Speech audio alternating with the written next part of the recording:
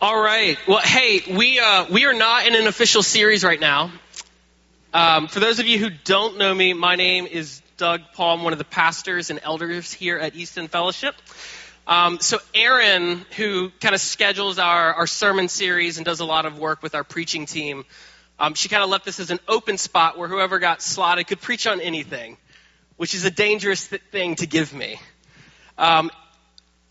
So I'm gonna do something I've never done here before. I've done it in a few other places, and it's gonna be a little different. So let me lay out how this is gonna work, and then we're gonna jump in. What I want to do is I want to maybe give about 14 or 15 minutes worth of teaching, very broad, very high level content around one piece of what it looks like for there to be one story that is the story that we're all part of, and it's the one story that we find in the Bible. There are lots of different ways we can look at that story. There's going to be one way that we look at it tonight. Then we're going to stop. We're going to pause for 60 or 90 seconds, and I'm going to lead you through a very brief time where you're going to take, you're going to write a comment down and you're going to write a question down. Then we're going to do some question and answer. And so we're just going to keep it live, fresh, and interactive tonight. This is not going to be me downloading a big preaching thing on you. We're just going to look at one idea, and then we're going to unpack it in a way that whatever way would be most helpful for you. Does that make sense? It's going to be fun. I'm looking forward to it. I see that you're looking forward to it as well. That's right. So I feel part of what we always want to keep our mind towards is what it is that Jesus says that he's doing in John 5.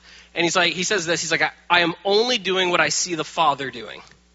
And so the question that we always need to be asking, the one that is in front of our minds over and over again, is what is God up to? And sometimes that question, what is God up to, it can look different, and it can be very unique and very specific. It can look very unique and specific for you in a given place or a given time. It can change, it can morph, but sometimes there are things that he's always up to the same thing all of the time.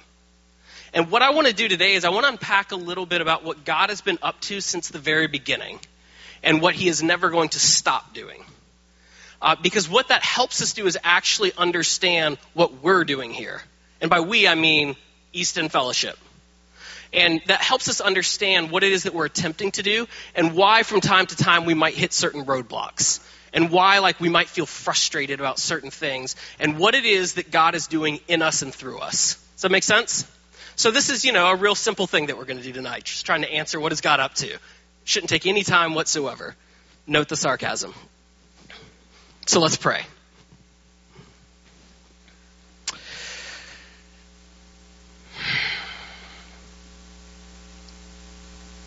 So Almighty God, we come before you tonight, and we have already asked that your presence would be in this place. And so we ask that you would, with the Spirit inside of us, that you would allow us to be present with you for whatever it is that you want to do, whatever it is that you want to say. Lord, we ask that you would give us fresh wisdom, fresh word, fresh revelation of what it is that you're doing inside of us, but also what it is you're doing with us collectively. And we pray these things in the name of Jesus. Amen. So let me just start by saying this. I want us to understand the Bible so that we can do the Bible. That second part is really, really important because it is entirely possible to understand the Bible or know what it talks about or just approach it as some sort of ancient text while having no desire or real ability to do what it is that the Bible is trying to encourage the people of God to do. And so I don't want to say by and large, the more we understand, the more that we can do. But sometimes I do think if we can simply understand what's happening on a broad level, it actually frees us in our spirits with our mind and our heart together to do what it is that the Bible is talking about. So Pastor Don is constantly saying, what are we going to do? We're going to do the Bible. We're going to do the Bible. We're going to do the Bible. We're not going to talk about the Bible. We're going to do the Bible. We'll talk about the Bible, but only so that we can do the Bible. We're going to do the Bible. That's a pretty good summary, right? Do the Bible. All right. So what is the Bible encouraging us to do? What is it that God is after? What's the story that we're all a part of? Go to the next slide. This is the story of God on one slide. And it starts, and when we know this, but it starts in a garden, and everything is the way that it should be. But it's really important. This is the lens that we're going to use the entire way tonight. Like that God had a plan from the very beginning, and it was to place a family in this garden. And he never let go of that dream. Never. Because in this garden where everything was as it should be, everything existed. We're going to do a double click on this in just a second. Where everything existed as it should be, we kind of know what happens next. In fact, we can just look in this room, and we can look outside of this room and know that there was a breaking that happened. But the idea that the delivery of like God's kingdom in this world was going to be around a spiritual family was a dream that God was never willing to surrender, ever. For God, and we see this in the person of Jesus as well, there was no plan B. It is spiritual family through and through. And so when we read in the Old Testament about this nation that God collects, and he starts with one family when he calls a man and a wife and their future kids to himself, it's a family that would eventually birth an entire nation called Israel. And we're going to talk about how that worked and didn't work in some level at the same time. And then what we see in the church over and over and over again is at the end of the day, the church is not a 501c3. It is not a building. It is not a collection of like things or practices that we do. It is a people. It is a spiritual family. And the place where the story ends at the end of the day is a lot like where it started in the beginning, except it's a garden city and not just a garden. Listen to this. Like if you have a Bible, this isn't going to be on the screen. But I'm just blown away by this passage over and over again. It is quite literally the last chapter of the Bible. It's Revelation 22. And this is how the story ends.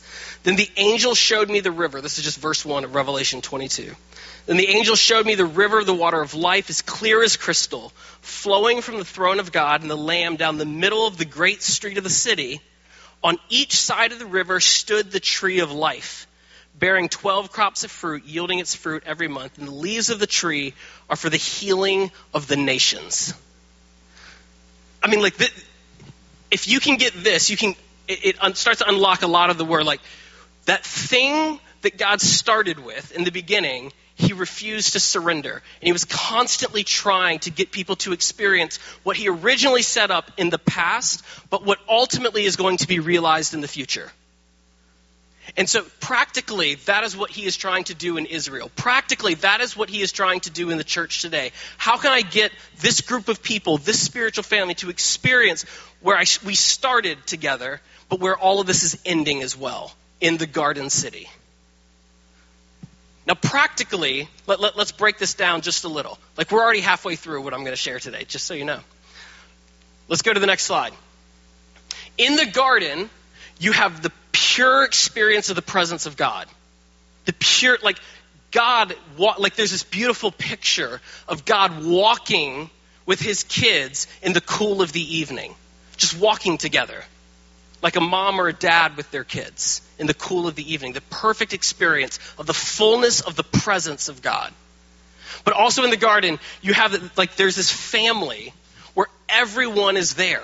Everyone, there's no insider or outsider. There is only the presence of family together. No one is estranged. Everyone is there. There's not the people who made the cut and the people who didn't make the cut. It's only a family on equal footing together. In the garden, we have an experience of abundance. Everyone has enough. Everyone. There's food enough for everyone. There's water enough for everyone. There's sleep enough for everyone. There's clothes. Well, they didn't have to wear clothes. Like, quite literally, like, there's just abundance. And that is a marker of the garden. And then finally, you have wholeness. Meaning everything works the way that it should. Your body works the way that it should. Your relationships work the way that you should. Your mind works the way that it should. Your heart works the way that it should. Creation works the way that it should. There is nothing that is not working the way it was originally created to be in the garden. And then it breaks because of the choices that humanity makes. And so where there once was presence, there's now separation. And where there once was family, we now have foreigners. We create systems over and over and over again of in and out. Who gets in? Who is out? We have people who have a lot, who have abundance, but then you have systems that are constantly putting people in poverty. And where you have wholeness in the garden, you have this thing called sin. And sin, in the biblical definition, is missing the mark. And that can be anything. Sometimes we think about sin in a Sunday school answer. Like sin is a willful transgression of a known law of God. Sometimes sin has nothing to do with your willfulness. It's just what is. So like my body was created to exist in such a way that like my body mass index with like the proportion of my fat to muscle to this, to this, to this would work perfectly. I mean, well, look at me. Does it look like it's working perfectly? No. It is not working perfect. Like my BMI is way off. Like to a certain level, like my physical existence is slightly sinful, isn't it? But we don't think about it that way. But my body wasn't my body wasn't meant to age the way that it's aging. My body is not meant to die, but it will die because, as Paul writes about, like even I'm taking into my body the sinfulness of things. And it's decaying from the inside out. Romans 7 ends with like, what am I going to do? Like this, like my body, this wretched thing that it is, like it's wasting away. So sometimes we think about sin as like, I lied, that's a sin. But sometimes it's like my mere existence because I'm not functioning the way that God would have created me in the garden itself is sinful. So we might need a savior. I don't know. Does that make sense? I'm not trying to hammer that point home like to beat you across the head with it, but just to say we sometimes miss how big the sin problem is. We really sometimes do. And I don't mean, I'm trying to keep this tight. If you want to ask a question, though, I would love to, in a second, talk more about that. So what God is trying to do in establishing Israel is to say, okay, if I've got a family now that I've called to myself, what would it look like for them to live into the garden again? What would that look like? Well, it's going to look like this. We have a presence problem because man and woman and children are separated from God. So this is what we're going to do. Build a tent, and I'm going to live in that tent, and you can come visit me in the tent. Is that the pure expression of Eden? No. But is it better than not having God's presence? Yes. So they look at it like, all right, well, we have a foreigner problem. Like, there's our nation and there's other nations. Like, what should we do about that? Well, a piece of the law in Leviticus 19, this is what it says. Treat foreigners as if they were native born. Love them as you would yourself. Well, that says something. Like what the law is trying to do is to like, let's act as if Eden is still possible. God has not given up his dream. But there's a recognition in Israel that there's an abundance problem. Like somehow, over and over again, people who run into difficulty, or people who run into people with certain parents, or people whose parents were killed, or this, that, and the other, like they get locked into systems of poverty. And so what does the law in Israel try to do? Every 50 years, we wipe away all debts. They're done. Because in the kingdom of God, poverty doesn't exist. Every 50 years, boom, done. Because we can't be a family of God together if there's poverty. And so in the Israel's law, it was literally written in, that's not going to happen. Every 50 years, we wipe it away. It's a recognition that we also have a sin problem. There's this thing where like we're not whole. My body doesn't work the way that I want. But I'm going to be honest, like as much as like I might unwillfully sin, I willfully sin a lot too. And with that comes estrangement from people. It comes estrangement from God. It comes estrangement from my emotions. It comes estrangement from my body. All these things that are starting to get disconnected because of my sin. And what do I do about that? Well, I need to understand that there's something that has to take the place. There's something that like is blocking me from myself and from God. And so there are all of these festivals, and there are sacrifices and these things to help me deal with my guilt and my shame about that. Now, this is an incomplete list. I'm just giving you 5 things to show you like the idea that God started with in Eden, he carries into Israel. But the problem is that even with it legislated in law, we still screw it up over and over and over again. So Paul, when he's writing in Romans, he says this, he's like, look, even when I want to do even when I want to do the right thing, more often than not, I find that I can't, because crouched right beside me is a different choice. And over again, I choose that different choice. Even when I know what the law is, even when I know what the right thing is, I look at the right thing and I'm like, you know what? Maybe not so much. Because what we're recognizing is that even the decisions that we make, the things that we want to do, I sometimes don't have the power to make those. I have a power problem. And that I don't have enough of it inside of me. And so what it is that we celebrated 2 weeks ago with the resurrection is recognizing now there's a power that we have that we didn't have before. And there's a family of the resurrection that Jesus is wanting to form that would address all of the issues that we'd lost in Eden and the things that over and over again spiraled out of control with Israel. And when the church was formed, the thing that ultimately happened was that we now have the very Spirit of God living inside of us. So again, Paul saying like the same Spirit that raised Christ Jesus from the dead is now alive in you. Before, I'd never had the possibility really of making a different choice. But now there's a power inside of me that is not my own. Because I had a power problem, but now I literally have the access to the power that put the stars into the sky. And so what God is doing in forming a resurrection community is trying to form a community that is going to look more and more and more like the garden in the beginning and more about the future that's going to visit us one day in the garden city. So let me read a passage of what this looks like. This is just what actually happened. In Acts chapter 2, we're going to pick up at verse 42. And then we're going to land the plane. It said, they devoted themselves to the apostles' teaching and to the fellowship, to the breaking of bread and to prayer. Everyone was filled with awe at the many wonders and signs performed by the apostles. All the believers were together and had everything in common. They sold property and possessions to give to anyone who had need. Every day they continued to meet together in the temple courts. And then every day they broke bread in their homes and ate together with glad and sincere hearts, praising God and enjoying the favor of all the people. And the Lord added to their number daily those who were being saved. One of the things this is just hard for us to see, and I'm like a broken record on this, so you've probably heard me say this a couple dozen times, and you will hear it again. Is the way that we think, the way that we hear that passage is wildly different from what it could look like and what was happening there. When we think church, we think building.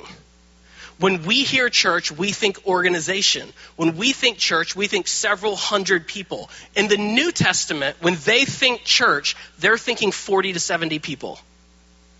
They know the names of the people, they know the faces of the people, they know the stories of the people, and every day almost they are bumping into each other. So when we think about the book of 1 Corinthians, which is one of the books that Paul writes, it is probably written to a group of 40 or 50 people. We're thinking hundreds or thousands because that's what our cultural conditioning is. It's 40 or 50 people. The book of Romans is written to a group of somewhere between 7 to 9 house churches that are meeting across the city of Rome. One of them is meeting in the very household of Caesar itself. And so when we think about these things, we're translating it into several hundred people. But when the hearers of these letters are hearing it, and the experiences of the New Testament, they're experiencing in 40, 50, 60 people. Why does that matter? Why is that important? Because when I start to look at, can you go 2 slides back? When I start thinking about separation and foreigner and poverty and sin, when I start thinking about some of those things, we're missing a whole one. Because the slide isn't low enough.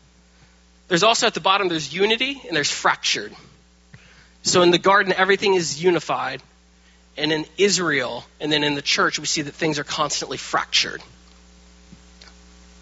Should have caught that. And I'm wildly off track now. What was I saying? So when you've got a group of 40 or 50 people, and I know their names, I know their faces, I know their stories, there's a degree to which the spiritual family is looking at themselves, and they're saying, out there, and I don't mean like an in or an out thing, I mean out there in Rome, I can't control whether or not Caesar is going to make laws that are just or not. Here in the United States, I can try, and we can try, and should try, to make laws that are more just. But at the end of the day, I can't control that. Do you know what I can control?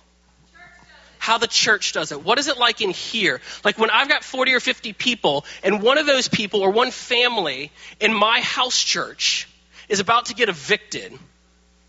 It is our responsibility. It is our responsibility. When one of the people in my spiritual family is feeling estranged from God because of sin in their life, what does it look like to love them well? Maybe to have difficult conversations. Like one of the things that we miss, we read that passage with rose-colored glasses.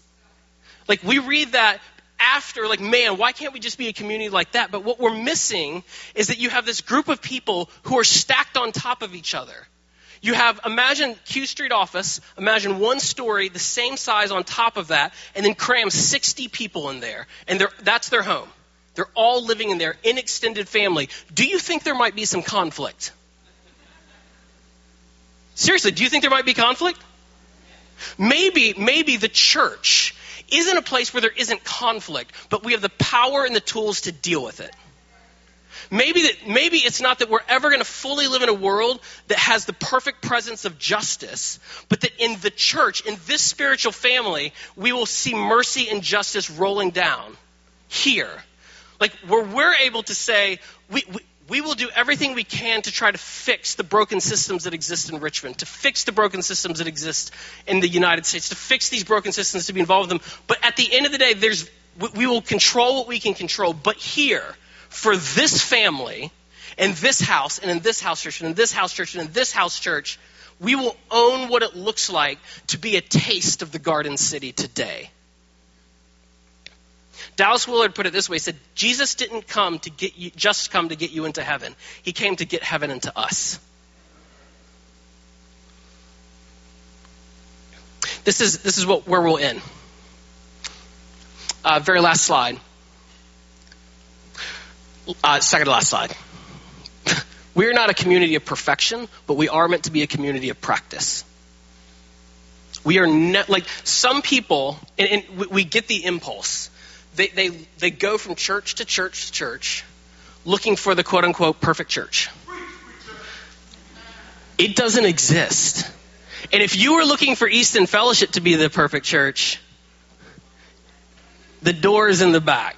Like, we will not be that. We are broken people still who the Lord is slowly putting back together through the grace of his gospel and the power of his Holy Spirit, forming spiritual families together who are looking to have a unified presence in this neighborhood so that the coming of the kingdom would be true here as it is in heaven, imperfectly. The good news of Jesus is not that everything is put back together in these spiritual families or that everything is put back together in you, but now that we have the power of the Holy Spirit and the tools and teachings of Jesus to do something. Why do you think Jesus was constantly so practical? It wasn't because he was looking to fix everything with the snap of his fingers like the Infinity Glove. It was like, I'm giving you power and tools to be the people of God. We have to have a vision for spiritual family that says, not only will we stay at the table, but we're willing to fight for the highest possible good for each other. And that can look like here, they're always in this family. And so when we say church, it is increasingly unhelpful to think about this thing here. Think about your spiritual family. Who is the 20, 30, 40 people that you are committed to and are committed to you? And in that group of people, everyone is going to have access to a good education. In that group of people, no one is going to have to wonder whether or not they're going to have a place to sleep at night. In that group of people, no one is going to wonder whether or not they're going to be accepted just because they're broken. In that group of people, no one is going to have to worry about whether or not they're going to be cared for or lonely or shepherded well. In that group of people, everyone gets discipled. In that group, it is spiritual ownership, a collective spiritual ownership. And sometimes I think we're looking for an organization to do something. You are the priests. We are not going to take the power of your priesthood away from you. You are the priests. You have been given the power of the Creator himself, and he died so that you could have it. So let's activate it. All right? I went longer. I'm sorry. I get excited. Go to the last slide. We're going to take 90 seconds. We're going to be completely quiet. I want you to write down one thing. You can write that down on a piece of paper, or you can write that down on your phone. You can write it down on your hand. I don't really care. Just write it down. So I want you to just do some very brief reflection. First, what was most helpful about what we just covered? And then second, what's the question you'd like to ask? And very specifically, a question about spiritual family. So not about anything, but let's drill down on the topic at hand, which is around spiritual family and how the scriptures kind of understand that. So what was most helpful? What's a question you'd like to ask? We'll be quiet for 90 seconds, and then Chris is going to walk around with the roving mic.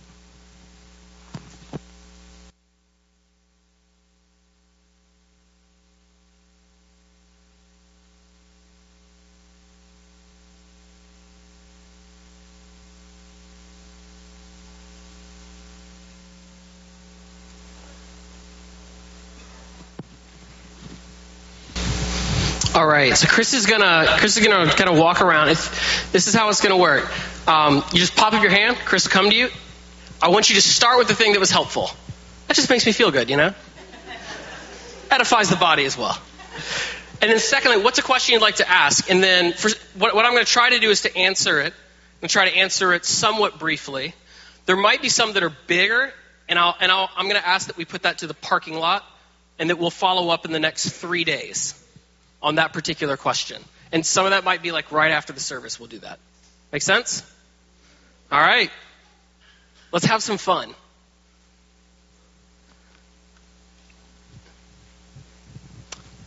Carolyn. Yeah. I think for me, it's always really helpful when you break it down practically from this is this higher level thing that I'll never be able to attain to I can actually munch on those little small bites and really understand what you're saying. So it makes it more real. So I love that. But I guess my question would be on the spiritual family piece. We're all in our little segments of spiritual family, but in those spiritual families, there's deeper spiritual family, the smaller groups. And so how do you bounce back when personalities and life and just all the regular stuff kind of overshadows that connection in those smaller groups to a point where if you've been jaded in smaller groups before, it makes you not even want to reach for the bigger groups. So how do you? When you say bigger, can you define what you mean by bigger? Meaning moving outside of that immediate circle of people that you really feel comfortable with, and then going to people who might not be in the small circle, but in the circle around the small circle. Yeah. I think some of this is it's a personal discernment piece in nature, but with other people. And so sometimes you have experiences either from life or from other churches or even this church where there's pain and there's hurt involved. And the thing that you have to discern is this a season where I really need to take a step back a little and really experience some care and support from the people who are closest to me. And with the full expectation that I can't stay there forever. Our tendency when we get into those places just to set up camp and to never leave. And so it's I kind of like it here, and so I'm going to get curtains. Maybe I'll get a recliner, and I'm going to chill out here for a while. But it's you go in with the understanding I'm receiving care and attention so that I can go back out. The discernment piece that's really important is to know when the Lord is calling us into that kind of space. And when the Lord is saying, that's actually not the space that you need, what you need to do is to go have that difficult conversation. And because and that's why you need other people to speak into your blind spots, and to let the Lord minister through the wisdom of other people. Because, quite frankly, there are times I just don't want to have difficult conversations. I'd rather just avoid. And it's knowing, when is that happening and when is, God calling me. So there isn't a clear-cut answer, I don't think. I think it's like, again, John 5:19, what's the Father doing? But don't do that in isolation. We do that with other people. The hands are flying up into the air. Lawson. So I thought really helpful, which also feels like a little bit of a Holy Spirit moment, because our house church went on a retreat this past weekend, and we were talking about East End Fellowship in general and some of the great things and some of the hard things, and the perfection versus practice was actually something we talked about yesterday, talking about some of the longings of ways we were hoping East End would be different. We just got to this word practice. We're like, oh, we need to practice that. We need to practice that. Not that we can be it all the time, but we can practice it. We can practice justice. We can practice talking about race. We can practice, just all of the things. Dancing. Dancing, absolutely. We practiced today, which was awesome. And Caleb's floss was on point.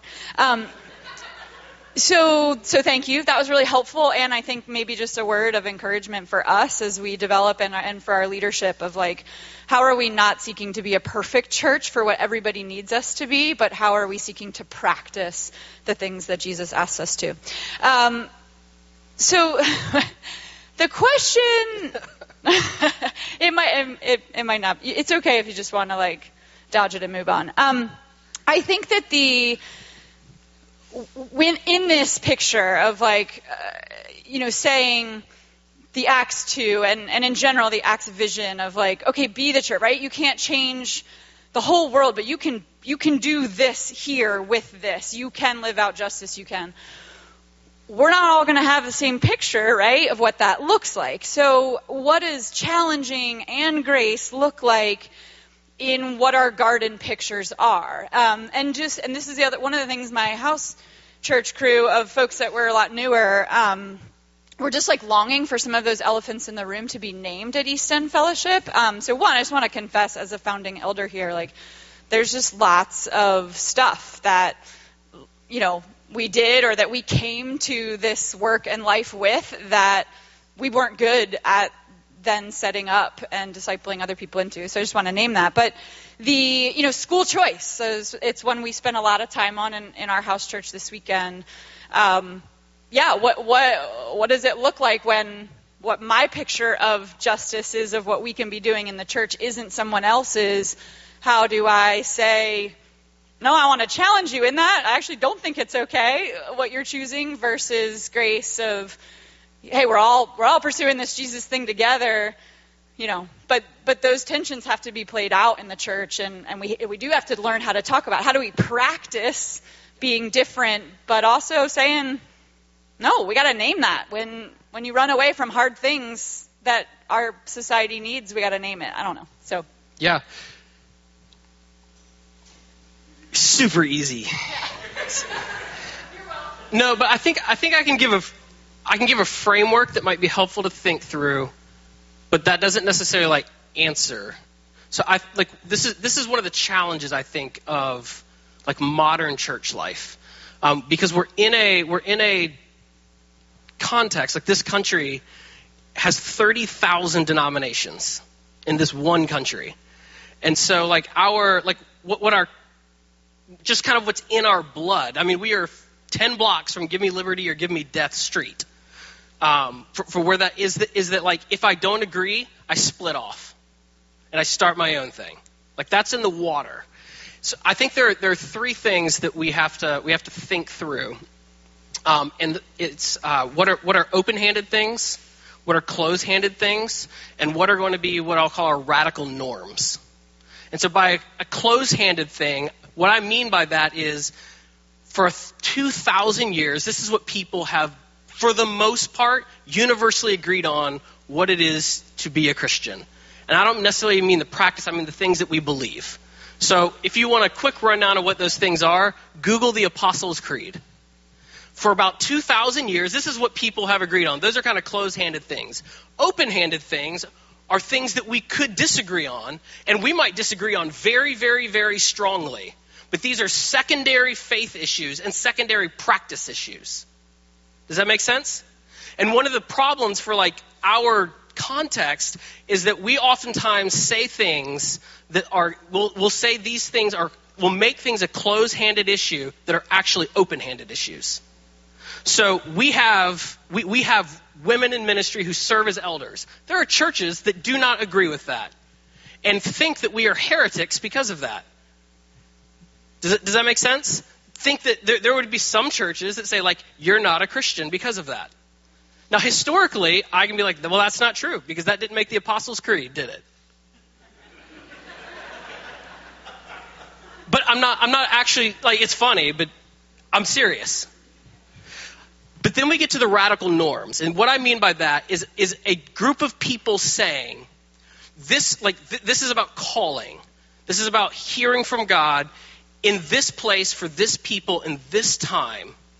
This is what we believe God has called us to do that is radical, but for us, another church might call it radical, but here we call this normal. And it doesn't mean that if you don't do it, you're not a Christian, and it doesn't mean that you can't be in fellowship with it. It is we're responding to the call of God. And so when we think about something like school choice, which is a very big, important question for this neighborhood and for this people, those are some difficult questions that we have to wrestle with and actually say at the end of the day, this is what we feel called to do as a people. It doesn't mean you can't be a part of the church if you're not from that, but those are conversations that we're going to have. Doesn't mean you're not a Christian if you come to a different conclusion or don't want to do that. Does that make sense? There is a presence of gracefulness that has been lost in the American church. And honestly, if you read the book of Galatians, you'd be like, well, it's barely present there. Because we're human. We're human. And we need help. I need more love, more joy, more peace, more patience, kindness, goodness, gentleness, faithfulness, and self-control. And that comes through the Spirit, not by me just pushing at that harder. And so I think that's a framework that I think through and that we're not done with. Even the question that you're asking, we're practicing into that because we don't have those. I wish I had those answers 3 years ago. And we're still working on some of those answers. In 10 years, we'll probably be working on some of these things and new ones as well. And so the idea, if you think about historically in the last 500 years, we just celebrated this thing called the Reformation. And the idea was not that the Reformation was over. It's that it's constantly happening. God is constantly reforming his people. God is constantly shaping us. God is constantly pushing us, informing us to be a spiritual family together that is imperfect. And so we're constantly in process. All right, we can take one or two others, and then we're going to move to communion. Popo. Man, you're tall. I guess my comment is just your explanation of the early church and the relationships of 40 to 70 people. I think my own experience as a part of this community has praise God, it has felt very similar to that since the time I first got to Richmond 14 years ago. And when I have looked around this space that we're in for the last 10 years or something like that, my experience in life has been just so connected to the stories that I see in the relationships here, which has mostly been 40 to 70 folks. I mean, some of you guys don't know me, and some of you I don't know very well, but that has been my my experience in the church has been seeing a good friend deal with facing eviction and getting to watch that them walk through that journey. Don's okay with me talking about him, but seeing Don's very public journey with his health and seeing his family walk through that has just, I'm a physician. That's been a very that's been a narrative in my life. Seeing others is what has God done in Don's life, and and other things, other issues have come up that this church has walked through. Issues of same-sex relationships in the church, and getting to see someone who became a very good friend talk with that openly in front of me. And so it's these really hard questions that I think we don't have resolution on, like where should you send your kids to school? It's not like our church has a position on that. But getting to watch people walk faithfully, pursuing God, having honest conversation with each other, that's been my experience here. And when I look around at other places in the country, we're not doing that perfectly, but those conversations happen in this group of people, and I'm just really grateful that it does. And that part of your talk made me think hey, that part of our church is that is the church, and that's what it's been for me. I don't have a question, but that's my comment. Yeah. Hey, we'll take that. All right, let's do one more, and then we're gonna move into a time of communion. Is that Paul Granger?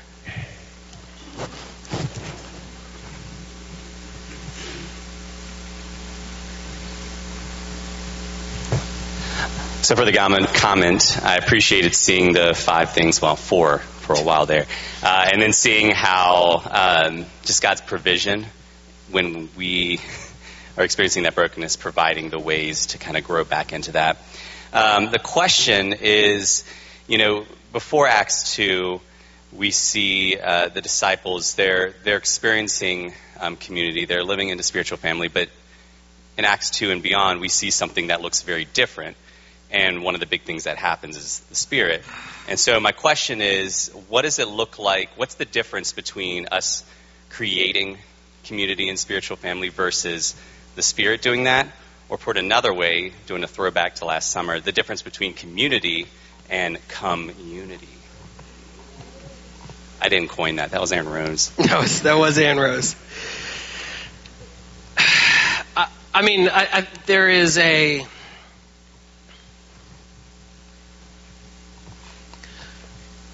This is where I feel like you'll just hear something from me that I've said before, and I'll probably just have to keep saying it because I don't know another answer.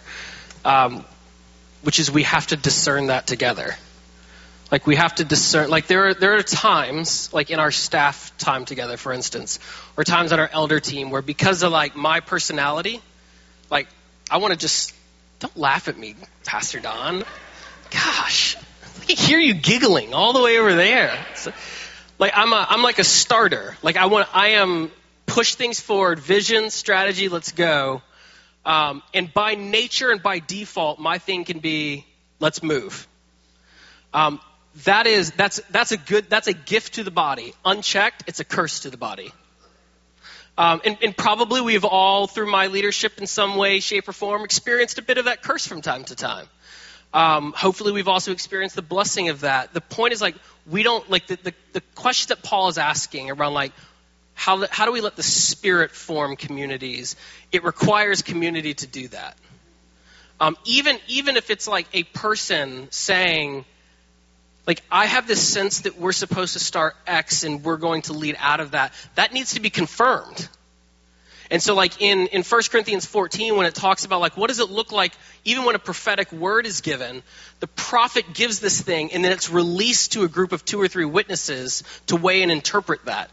The way that we do this is by doing it together. And is not relying on one person who might be sitting over there, but by saying we do this together. The Spirit has formed us together to be His body together. And we all have different functions. I am the toenail. Chris is the neck. Lawson is whatever Lawson is. The teeth. You're laughing. But we're forming this body. And the way that this thing forms, the way that we allow the Holy Spirit to do it, is to do it together. But when we let rogue agents do it by themselves, can God use that? Yes. God can use a donkey, right? We say that. God can use it. But when we read the scriptures, we see the way God has set things up to exist is that we would do it together, not in an unchecked way, but in a way that we communally weigh these things together. So we can say, like, when the early church is faced with some very difficult questions, they walk away from the first time where they're like, this is their response. It seemed good to us and to the Holy Spirit. And they release this word into, like, the churches that had been scattered. So I know, again, that doesn't sound like a very concrete or practical answer, but it is incredibly concrete and practical. I hope that you never get a different answer than that here at Easton Fellowship, which is that we will do this together as we communally weigh what it is that God is saying together through the Scriptures and through His people. With that being said, we can do one more question, and then we'll do communion. I asked Doug if we could do one more question because someone may have a question stirring in them and felt like you're off the hook now because you might be kind of shy because that was Doug's last question. We got a hand. And we heard from a lot of people who actually ask a lot of questions, so I'm glad I opened it back up. Okay, hello. Hey. I guess it's like a kind of wrap-up question to like the 3 comments that have been said. My question was, why would you limit the capabilities of a spiritual family in terms of saying you can't change systematic oppressions? Because that was said earlier. Yeah, I think what I would say is it's an understanding of how change happens. And so at the end of the day, even within like this Israel, you have this thing that's supposed to be like using a big word, a theocracy. Like it's based on God and His laws. And even within that, where injustice was legislated out of it, they managed to squeeze it right back in. Rome never legislated out injustice. They just fell to pieces. It's not that we can't do things with injustice. We can. I mean, like we have seen in the last 30 or 40 years, seismic shifts in addressing this. And I think sometimes it's lost. Some of those seismic shifts, if not most of those seismic shifts, have been led by the people of God in this country. So it's not saying that they can't happen. It's saying sometimes we find ourselves in places where we don't have the ability. So like in Nazi Germany, what happens when the church doesn't step up and do something? Well, you get the Holocaust, quite literally. In other places, like in Rwanda, when we see the genocide between 2 Christian tribes, who are like the Hutus and the Tutsis, like look what happened, like what's going on there, right? And so it's like we are called to be faithful to fighting injustice, but at the end of the day, the results are up to like whatever the Lord is doing. But our job is to keep fighting no matter what. And I know that's not like the sweetest answer in the world, but it's the best that I think we know how to do in the midst of like we don't have absolute sovereign control because we're not God. But we are always called to fight, and we are always called to push. We are always called to call something unjust when it is unjust, and to fight for systemic change in any way, shape, or form that we can. And this is the flip of this that I want to say. Like the challenge is that there can be times where you are so focused on systemic change, like broadly and abstractly, that we don't see the things that are happening in the relationships right in front of us. And those, I mean, like, we can fight eviction, and I can be best friends with someone who's about to be evicted. I can do both of those things. It's not an either or. It's a both and. I don't know if that completely answers the question. We can talk after the large gathering if you would like. And Pastor Don will be there too. He's more eloquent on such matters. Thanks, Marcellus. Where I want to land the plane is this: like, being committed to a spiritual family is not saying that family has all the right answers. It's not saying that we are perfect or that you are perfect. It's saying that we are trying to practice with the power of Jesus the practices that Jesus gives us. And when we feel like we can't do it, we ask God for help. And so coming to the table is a weekly recognition, when we do this, of saying, I need your help. I need your help. We are when we come to the table, we acknowledge the cross, saying there's a reason this happened.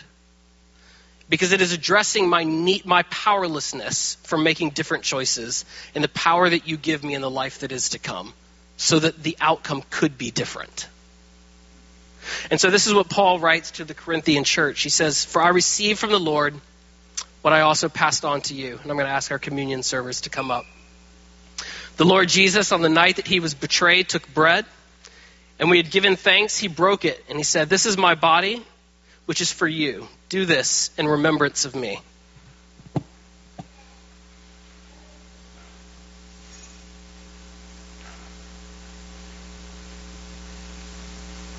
this is the body which has been broken, and it is for you. This is your feast for tonight.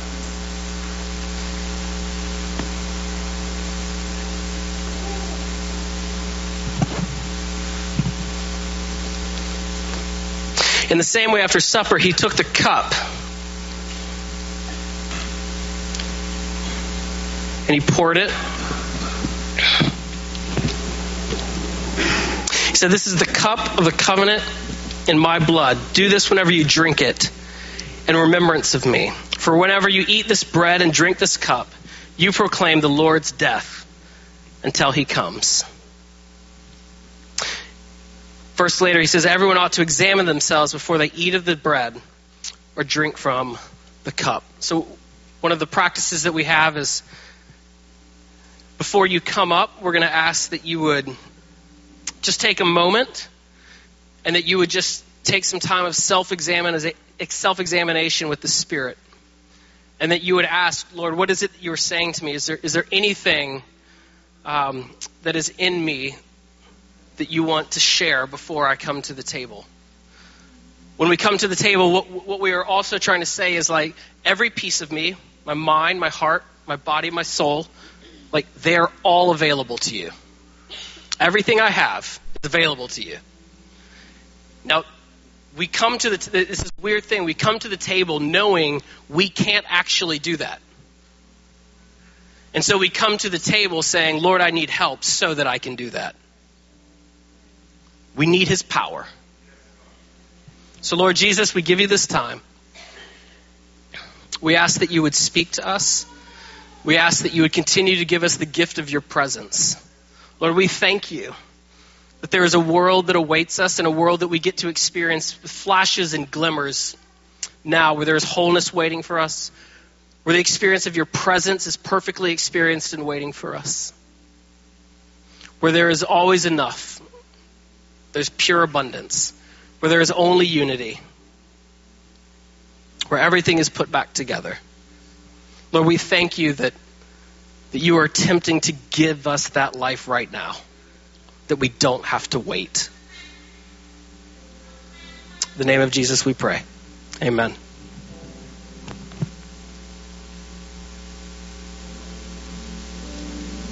Elders and those in the prayer ministry, if you, after you take communion, would just make your way to your places along the walls.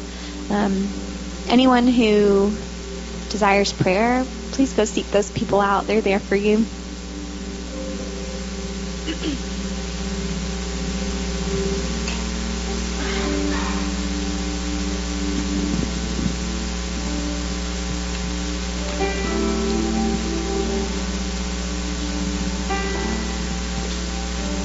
Christ is alive. Let Christians sing. The cross stands empty to the sky. Let streets and homes with praises ring. Love drowned in death shall never die.